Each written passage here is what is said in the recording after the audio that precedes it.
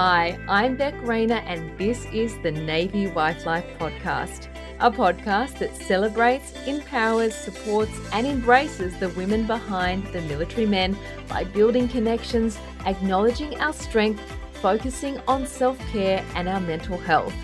Let's do this together.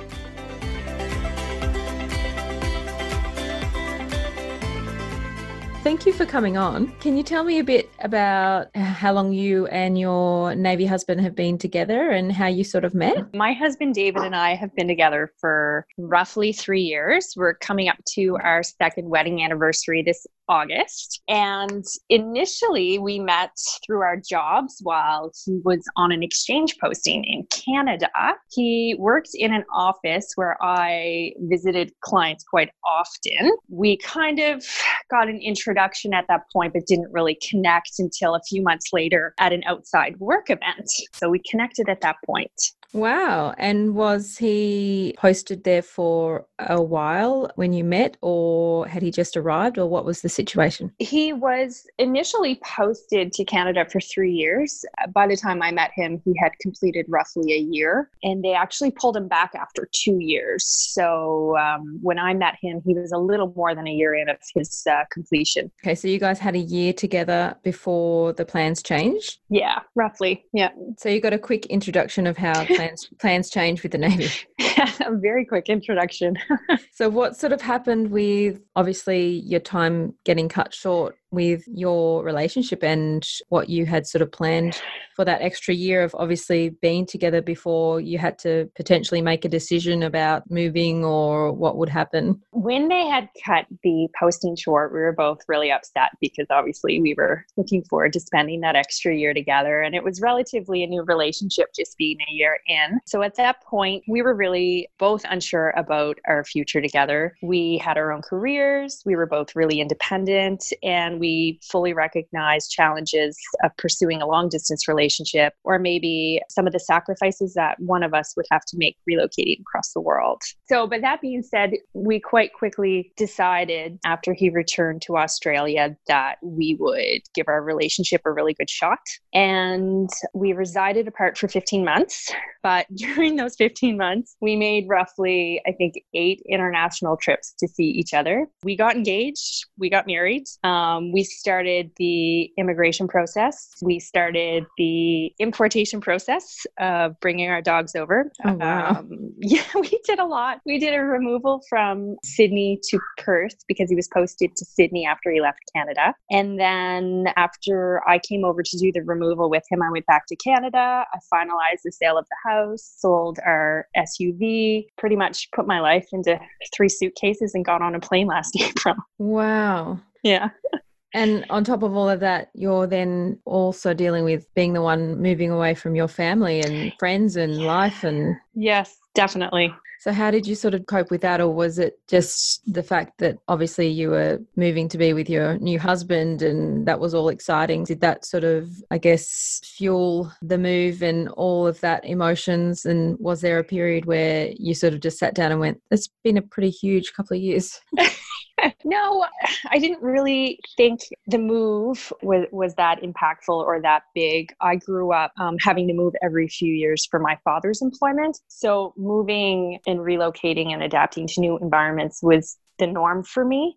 This was a bit of a bigger move, obviously moving to the other side of the world, but it wasn't really a shock to me because I had done it growing up. I had done it, for almost 20 years of my life. So yeah, and as an adult, I moved quite frequently myself within Canada. So relocating was really not a fear of mine. I mean, there were moments afterwards, of course, where I've been here and I'm like, oh my goodness, like I'm not close. I can't just get on a plane and go home. It'll take 36 hours to get there. But I mean, the other option was, not being with my husband, and we're both very happy. We both had to make sacrifices, but we're both very happy with our decision. Yeah, definitely. And so when your husband was posted over in Canada, had he and also yourself at that time been looking for a relationship, or was it just was something that was meant to be? I was definitely not looking for a relationship, and I would suggest that he wasn't either. I think we just connected a few times and then connected later and got talking and realized,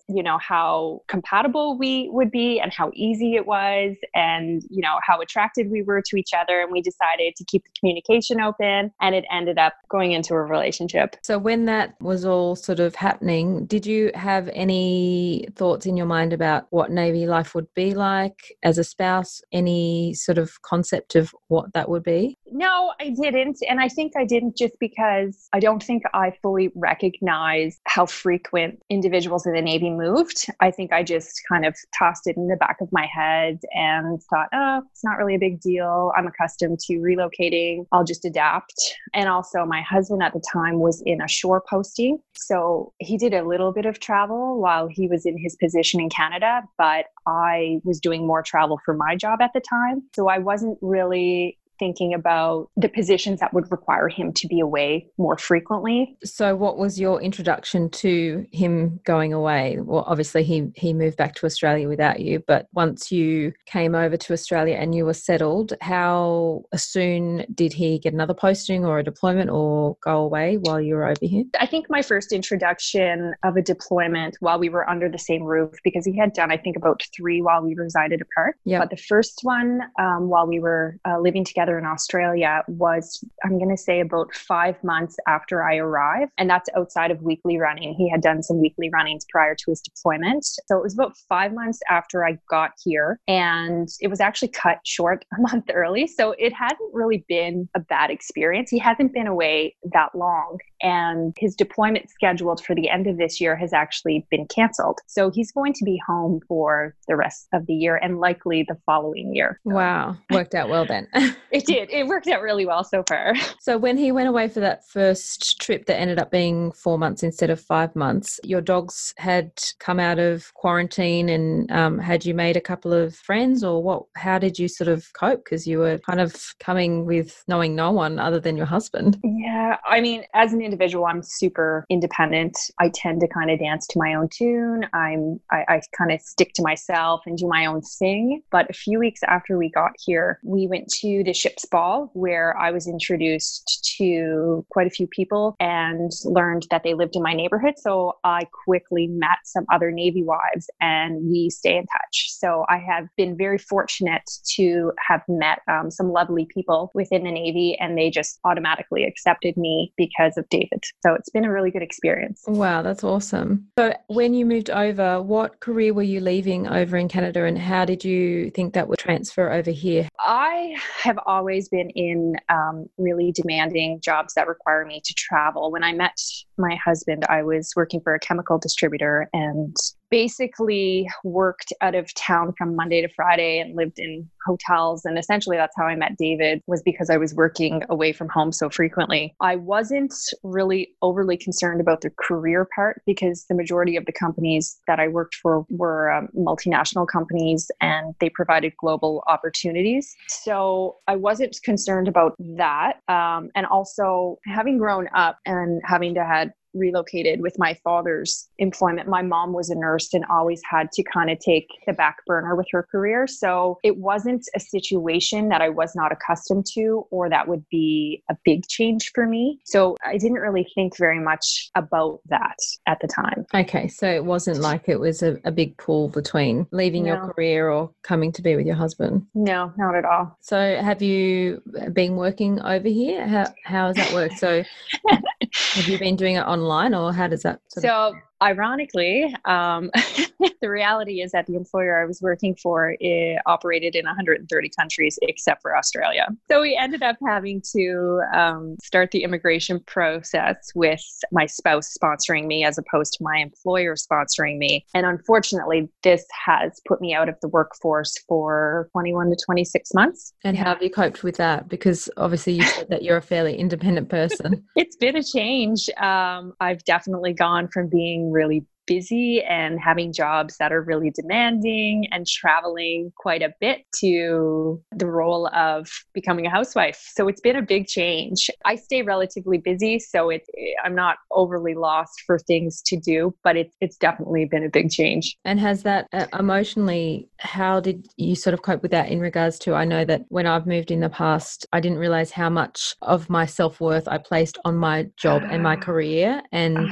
when I didn't have that, I had to do a lot of soul searching in regards to changing my mindset about what makes you successful and what makes you you sort of thing when you've been in a position and striving for something for so long, and then it's sort of not there, not by choice, but because of the sort of situation. Yeah, that's been a big struggle. I always identified myself as being independent and self-sufficient and not requiring anybody's support for anything or any type of thing to succeed in life. And now I have to realize that, yeah, actually I've got some better qualities than just like the outside image of being a successful independent woman. I have to tune into some other characteristics and realize that there is a bigger picture. And obviously my husband didn't marry my job. He didn't marry the image of me. He actually married me for who I am. And he knew that, but it's taken me this past year to realize that, oh, wow, I have more to offer than what I had thought for the last 20 years. So it's been tough because there are moments where I'm like, oh my gosh, like the roles have reversed so much. And I weighed so much of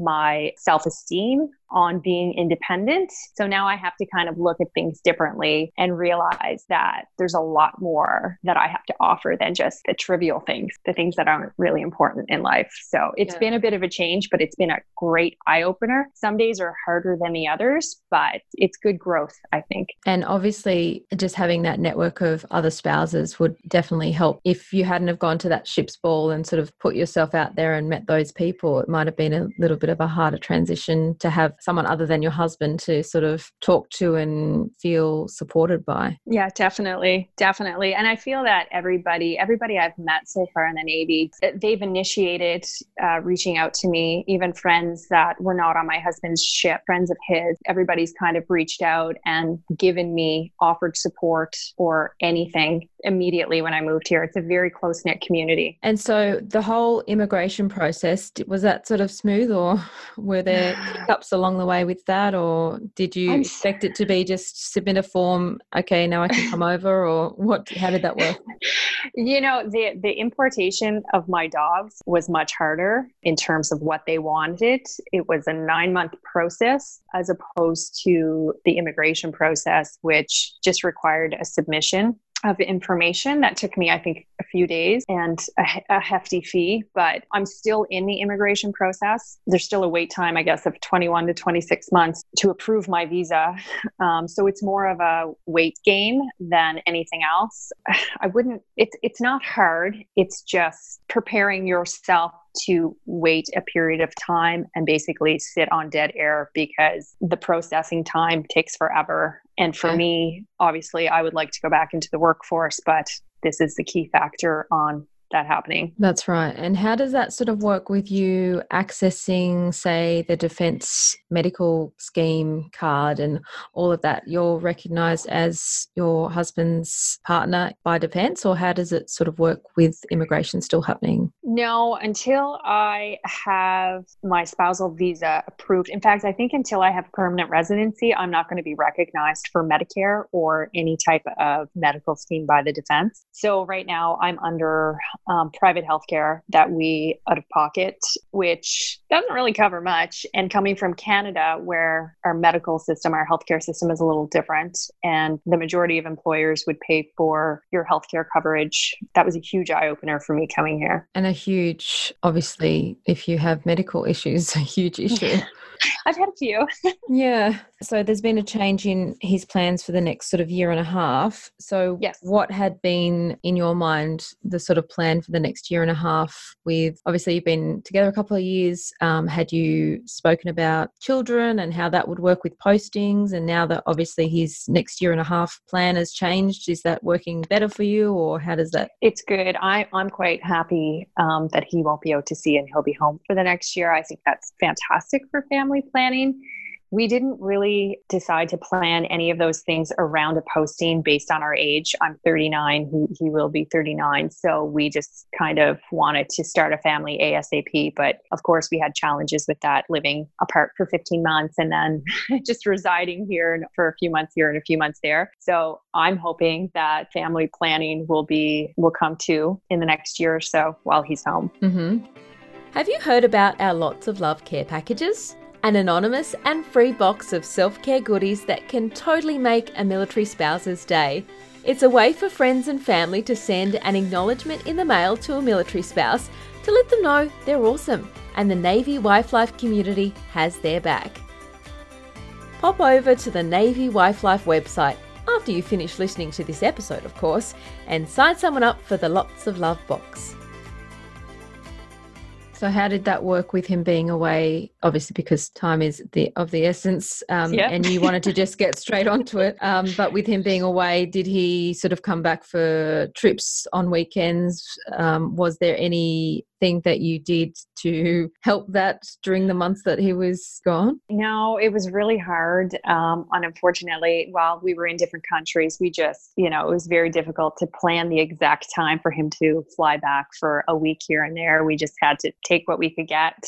So that was a big challenge. And then, of course, when I was here and he was doing weekly runnings and then was deployed, I mean, we have very little control over that. One thing we did do after a couple of months of me moving here was go to a specialist, and we were advised that based on my husband's schedule and based on my age, we should probably just do a round of IVF to kind of get cracking on everything. So we did our first round of IVF last July, and that it wasn't successful. And then he deployed for 4 months. So we're still in the process of trying to get a consecutive period where we're actually trying to have children. And then we're actually trying to come up with a date to possibly do another round of IVF in the future. So the first round of IVF wasn't successful and then your husband went away. How did you cope emotionally with that, sort of knowing, okay, well, we can't even try for the next 4 months and it's just a waiting game of, obviously the clock is ticking, as every female knows. Yeah. Those 4 months, would have been so agonizing just waiting for him to get back. Yeah, it was really tough. IVF it's a really emotionally draining process. It's a real eye-opener, and anybody that has gone through it understands how cold and calculated and scientific it is. But we were both so devastated when it wasn't successful that we needed some time. Like, it took us about 7 months after the first round of IVF to even go back to a specialist and discuss doing a second cycle. So I think we both just put it on the back burner and we're like, we just need some time away from it, because it's so emotionally draining that when it doesn't work, it's a horrible situation to go through. I mean, I'm sure it's great for those who are successful with it, but the majority of time they tell people that it takes quite a few rounds in order for it to work. So the more cycles of IVF you do, the more successful you are. Yeah, we found it very, very devastating after the first round. So we needed some time to just sit back on it. Yeah, and not even to mention the financial side of things, because obviously you're not covered by Medicare, which, I mean, it's not all covered by Medicare anyway, but there is a little bit that you get back, which is better than nothing. It is. It's really expensive. Yeah. And we out of pocket it. So it's a very big expense. And, I think when people are successful and they've put the money out, they don't really care about the money, but then you start thinking like, oh, maybe I should have adopted, or maybe I should have done this, or you kind of start questioning it, because it's a lot of money to invest without getting pregnant. And then obviously with your age, you're looking at it as in, if you don't make the decision to do it, you might miss your chance to even do it by that way. Yeah, there's been a big push on letting me know that my age is of essence and importance, and I need to get pregnant very soon. And the specialists think that doing another round of IVF is my best bet, because obviously my eggs are younger this month than they would be next month. So, there's always the fear of making the wrong decision. Like, should we try naturally for a few more months, or should we spend the money and have another unsuccessful round? So it's a tough decision to make, especially when my husband and I both want to start a family. Definitely. And so now obviously you got the happy news that he's home for a stretch, so you can give it a good go. Yes, hopefully. Yes. We're trying to decide how long that go is going to be. And then we're trying to decide when we're going to do our next round of IVF. So the big thing is that he's home. But you also mentioned that they suggested that you do IVF just purely because of your age, not because of any other fertility. Yeah, they did a whole bunch of cycle testing for us. They did a whole bunch of fertility tests on both my husband and I, and there was no medical reasons that we can't get pregnant. They suspect that our time together just wasn't consistent enough to maybe try. They technically say that they'd like people to try for 12 months consecutively before they identify an issue, and they couldn't identify a medical issue with either one of us. And then of course my husband's schedule and us residing apart was a challenge. So they kind of want to just pull all the young eggs out and give it a best go. And did you know about how hard it was with any of the other options in regards to starting a family over here as opposed to Canada? Because I know that international locations, it's much easier to go on to surrogates, to go on to the adoption process. It's not easy, but it's much more available over in international countries as opposed to here. So I didn't realize that egg donors were different here. I learned that after the fact. It's done a little bit differently. The legalities surrounding it does not make it as accessible in Australia as it would be in North America. Adoption in Canada is, I would say, equally as difficult to do. It could take 5 to 10 years if it happens. It's similar to Australia. So we would have to look at doing an international adoption, should that be an option. And from what I have read, there may be some challenges based on the fact that we both don't have the same citizenship residing under the same country. So that may pose other challenges as well. Because when you're trying for a baby and your husband's or your spouse is in the military or Navy, the postings and the going away just doesn't just stop because you're trying for a baby. It doesn't. No. And we can't control that. There's nothing we can do about that. But when I did my first round of IVF, he was doing weekly running. So it was really frustrating because I did most of the appointments by myself, and I did, the injections myself, and it was very cold and calculated and not warm and fuzzy. It was very regimented, like the blood work you had to do every week and the injections you did every morning, and you felt horrible. The hormones made you feel terrible. But when we came to the point where I had to have surgery to do the egg retrieval, my husband was doing the weekly running, and I said, you're not going to get any notice for this. You have to let your boss know that, you're going to get a call from me or an email from me, and it's going to be like, I need you here to take me to the hospital. I said, you might get 36 hours notice, but it's not going to be a lot.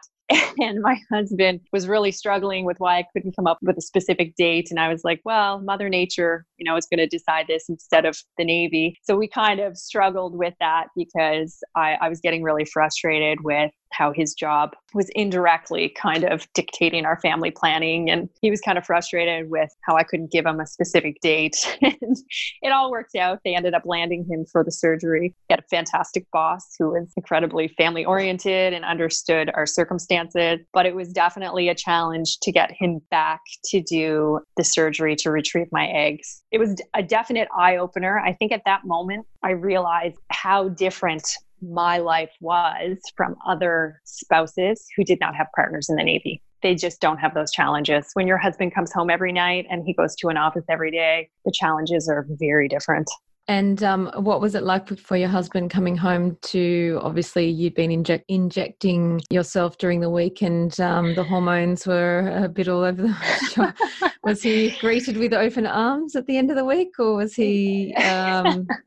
he was greeted with a few meltdowns, I think. The medication for me made me really tired. So instead of making me a little irritated, which I thought it might, it just made me very lethargic. So I went from being a very physically active person to spending days in bed and just being very emotional. So my husband, I think, was thinking he'd rather be out to sea. But, the bigger picture was we had to do this in order to see if we could have a baby. So he was very, very accommodating to me. And lots of FaceTime with family and friends back home, or? Yeah. Oh, definitely. I have a huge needle phobia. So yeah, my biggest challenge was injecting myself. And when I was going to my appointments, they would do these practice needles and I couldn't do it. So the nurses were like, I don't know how you're going to do this. You have to inject yourself every day and your husband's not there to help you. Like, you might have to come in every single day to get these injections. I was considering traveling about 20 minutes to go get an injection at 7 a.m. every morning. I know. So I spent a lot of time FaceTiming my mom because she's a nurse. So she would kind of talk me through it. I would get the injection and I'd be like, okay, talk to you tomorrow, Mom. Like, it was pretty intense, but I got through it. And I'm fortunate I had the support, in that sense to do it. So we got over everything. It all worked out. Yeah, crazy. And I mean, even though even when you are in a new location or you've been there for a while and you've got a good support network, it's still not to the point where you've got someone that can come every day to jab a needle into you if you need to. Like, it's not that. No, yes, you have friends, but it's not that kind of like. It's actually, one of my friends is a nurse, and she's offered to do it. It just, her schedule and when I need the injections don't align. So I need to take these injections at the same time every day. Normally, I think I was taking them at like 6 a.m. and 7 a.m. in the morning. So it just wasn't feasible to have her do it. I really had to get over it and do it myself. And I mean, it became the norm. I hated it. And sometimes, I'd sit there for a half an hour before, I had talking yourself into it. Yeah, talking myself into it. But yeah, I mean, I do have a really good support system here, but it is not the same, obviously, as having your mom inject you. Definitely. So you're going to give yourself a little bit of time before you have to decide definitely to go ahead with the next round of IVF.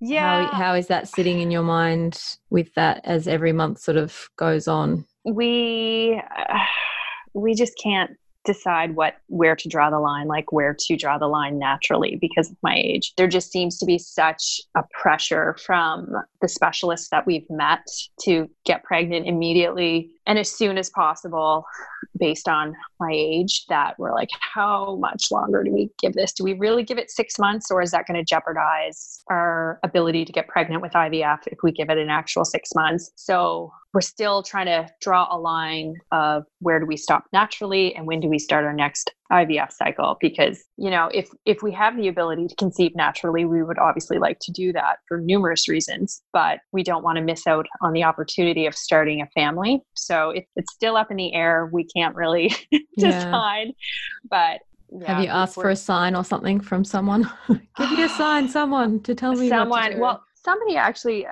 messaged me and told me that they had a dream that I was pregnant. So I'm like, please let that be a sign. Please let that be a sign before I have to do another round of IVF. Yeah. But I think we're just going to have to go with our gut and just be like, okay, you know what? We need to do this. And if IVF, the second cycle of IVF doesn't work, then we need to kind of decide what to do after that. Because, I mean, there's only so much in our control and we can only cross a bridge when we have a bridge to cross. So we're just trying to figure out the best route at this point. But I mean, there's really only so much we can control when it comes to Mother Nature and babies. That's right. And then you might be getting to the stage where it might be time for your husband to go away again. Like, So then you desperately want a child. So obviously it wouldn't matter if he was going away, but then he would mind obviously, but it wouldn't be a choice between planning it around that because you just take it when it happens. But you sort of in the back of your mind, obviously the months are ticking away for fertility wise, but then they're also ticking towards him going away again. So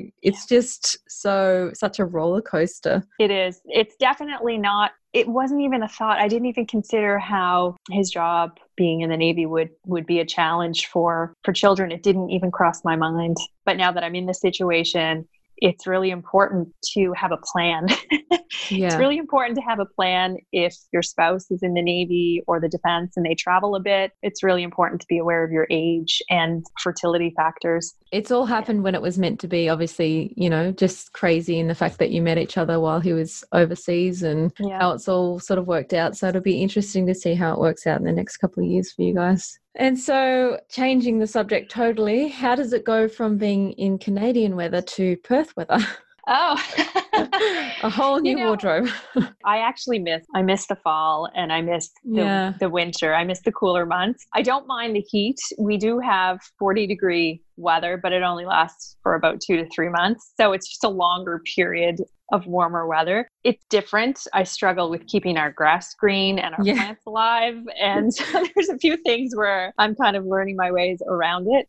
What sort of things have you done to sort of keep yourself, as in self-care, and just prioritize yourself, pep yourself up a bit from everyday life, military life, spouse life? Self-care is really important. And I think it can happen in a lot of different forms. So whether it's going to the gym or spending time alone or getting a massage, I think it's good to take periods of time for yourself. I'm a super regimented, kind of routine-oriented individual. So even though I'm not working right now, I tend to still stick to my schedule. So I still get up at 5:30 in the morning and I still exercise the dogs, and then I exercise myself, and then I take time for my regular appointments, like my nail appointments, my hair appointments, my massage appointments. But I'm still in the process of learning self-care and how to listen to my body instead of kind of ignoring it and pushing myself mentally and physically and emotionally. So for me, a big part of self-care is saying no to people.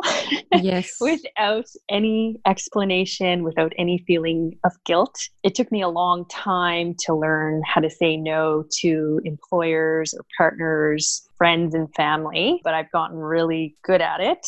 So what I tend to do regularly, which kind of upsets some of my family members when they're trying to reach me, is I'll take a week here, I'll take a couple of weeks, and I tend to do it when my husband's away, but I'll just completely disconnect from everybody for a week or two. I will turn off my FaceTime. I will ignore my text messages. I'll delete my social media app.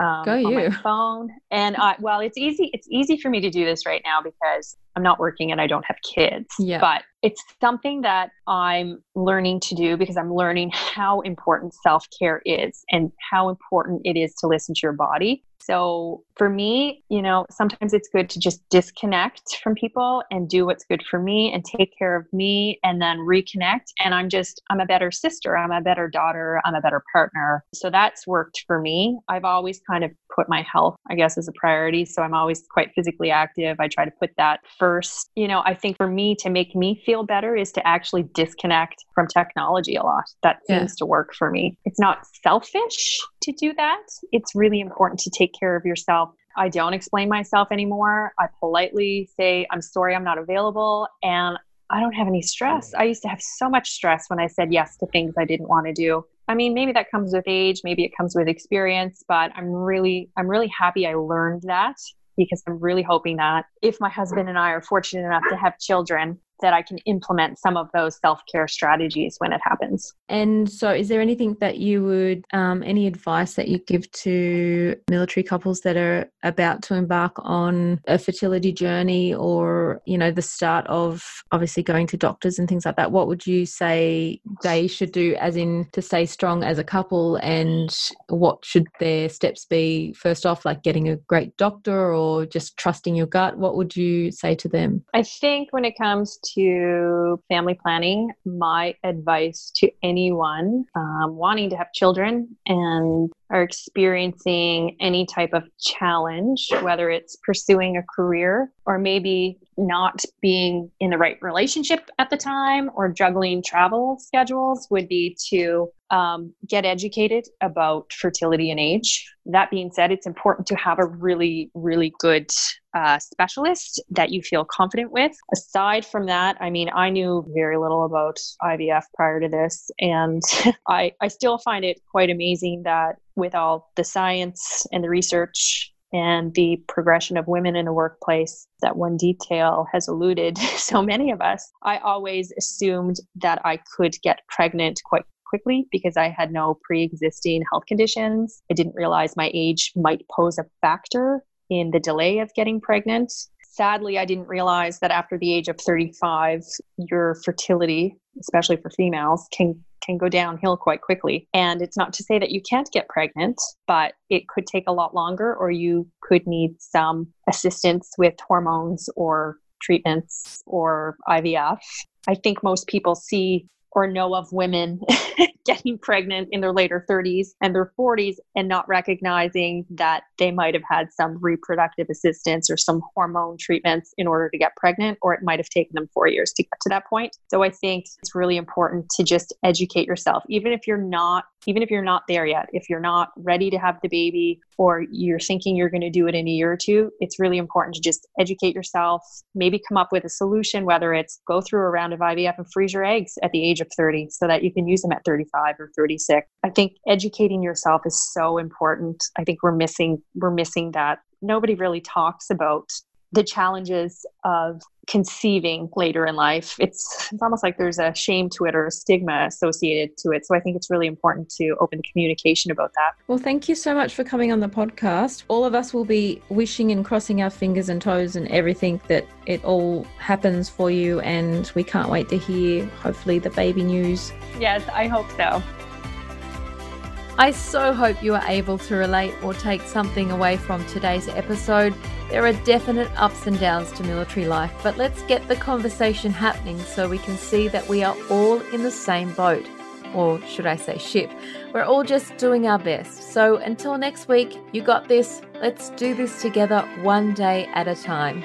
Thank you so much for tuning in. If this episode has touched you, helped you, or given you that extra confidence to keep going, to continue to hold down the home front, to continue to do all the things, I would so appreciate it if you could pop into iTunes and subscribe to the podcast and leave a review, a comment about what you would like to hear more of, or just some encouraging words. If you want to suggest a guest, I'm always looking for new people to talk to. You can do that by jumping over to the website www.navywifelife.com.au and clicking on our podcast page. I would love to hear from you.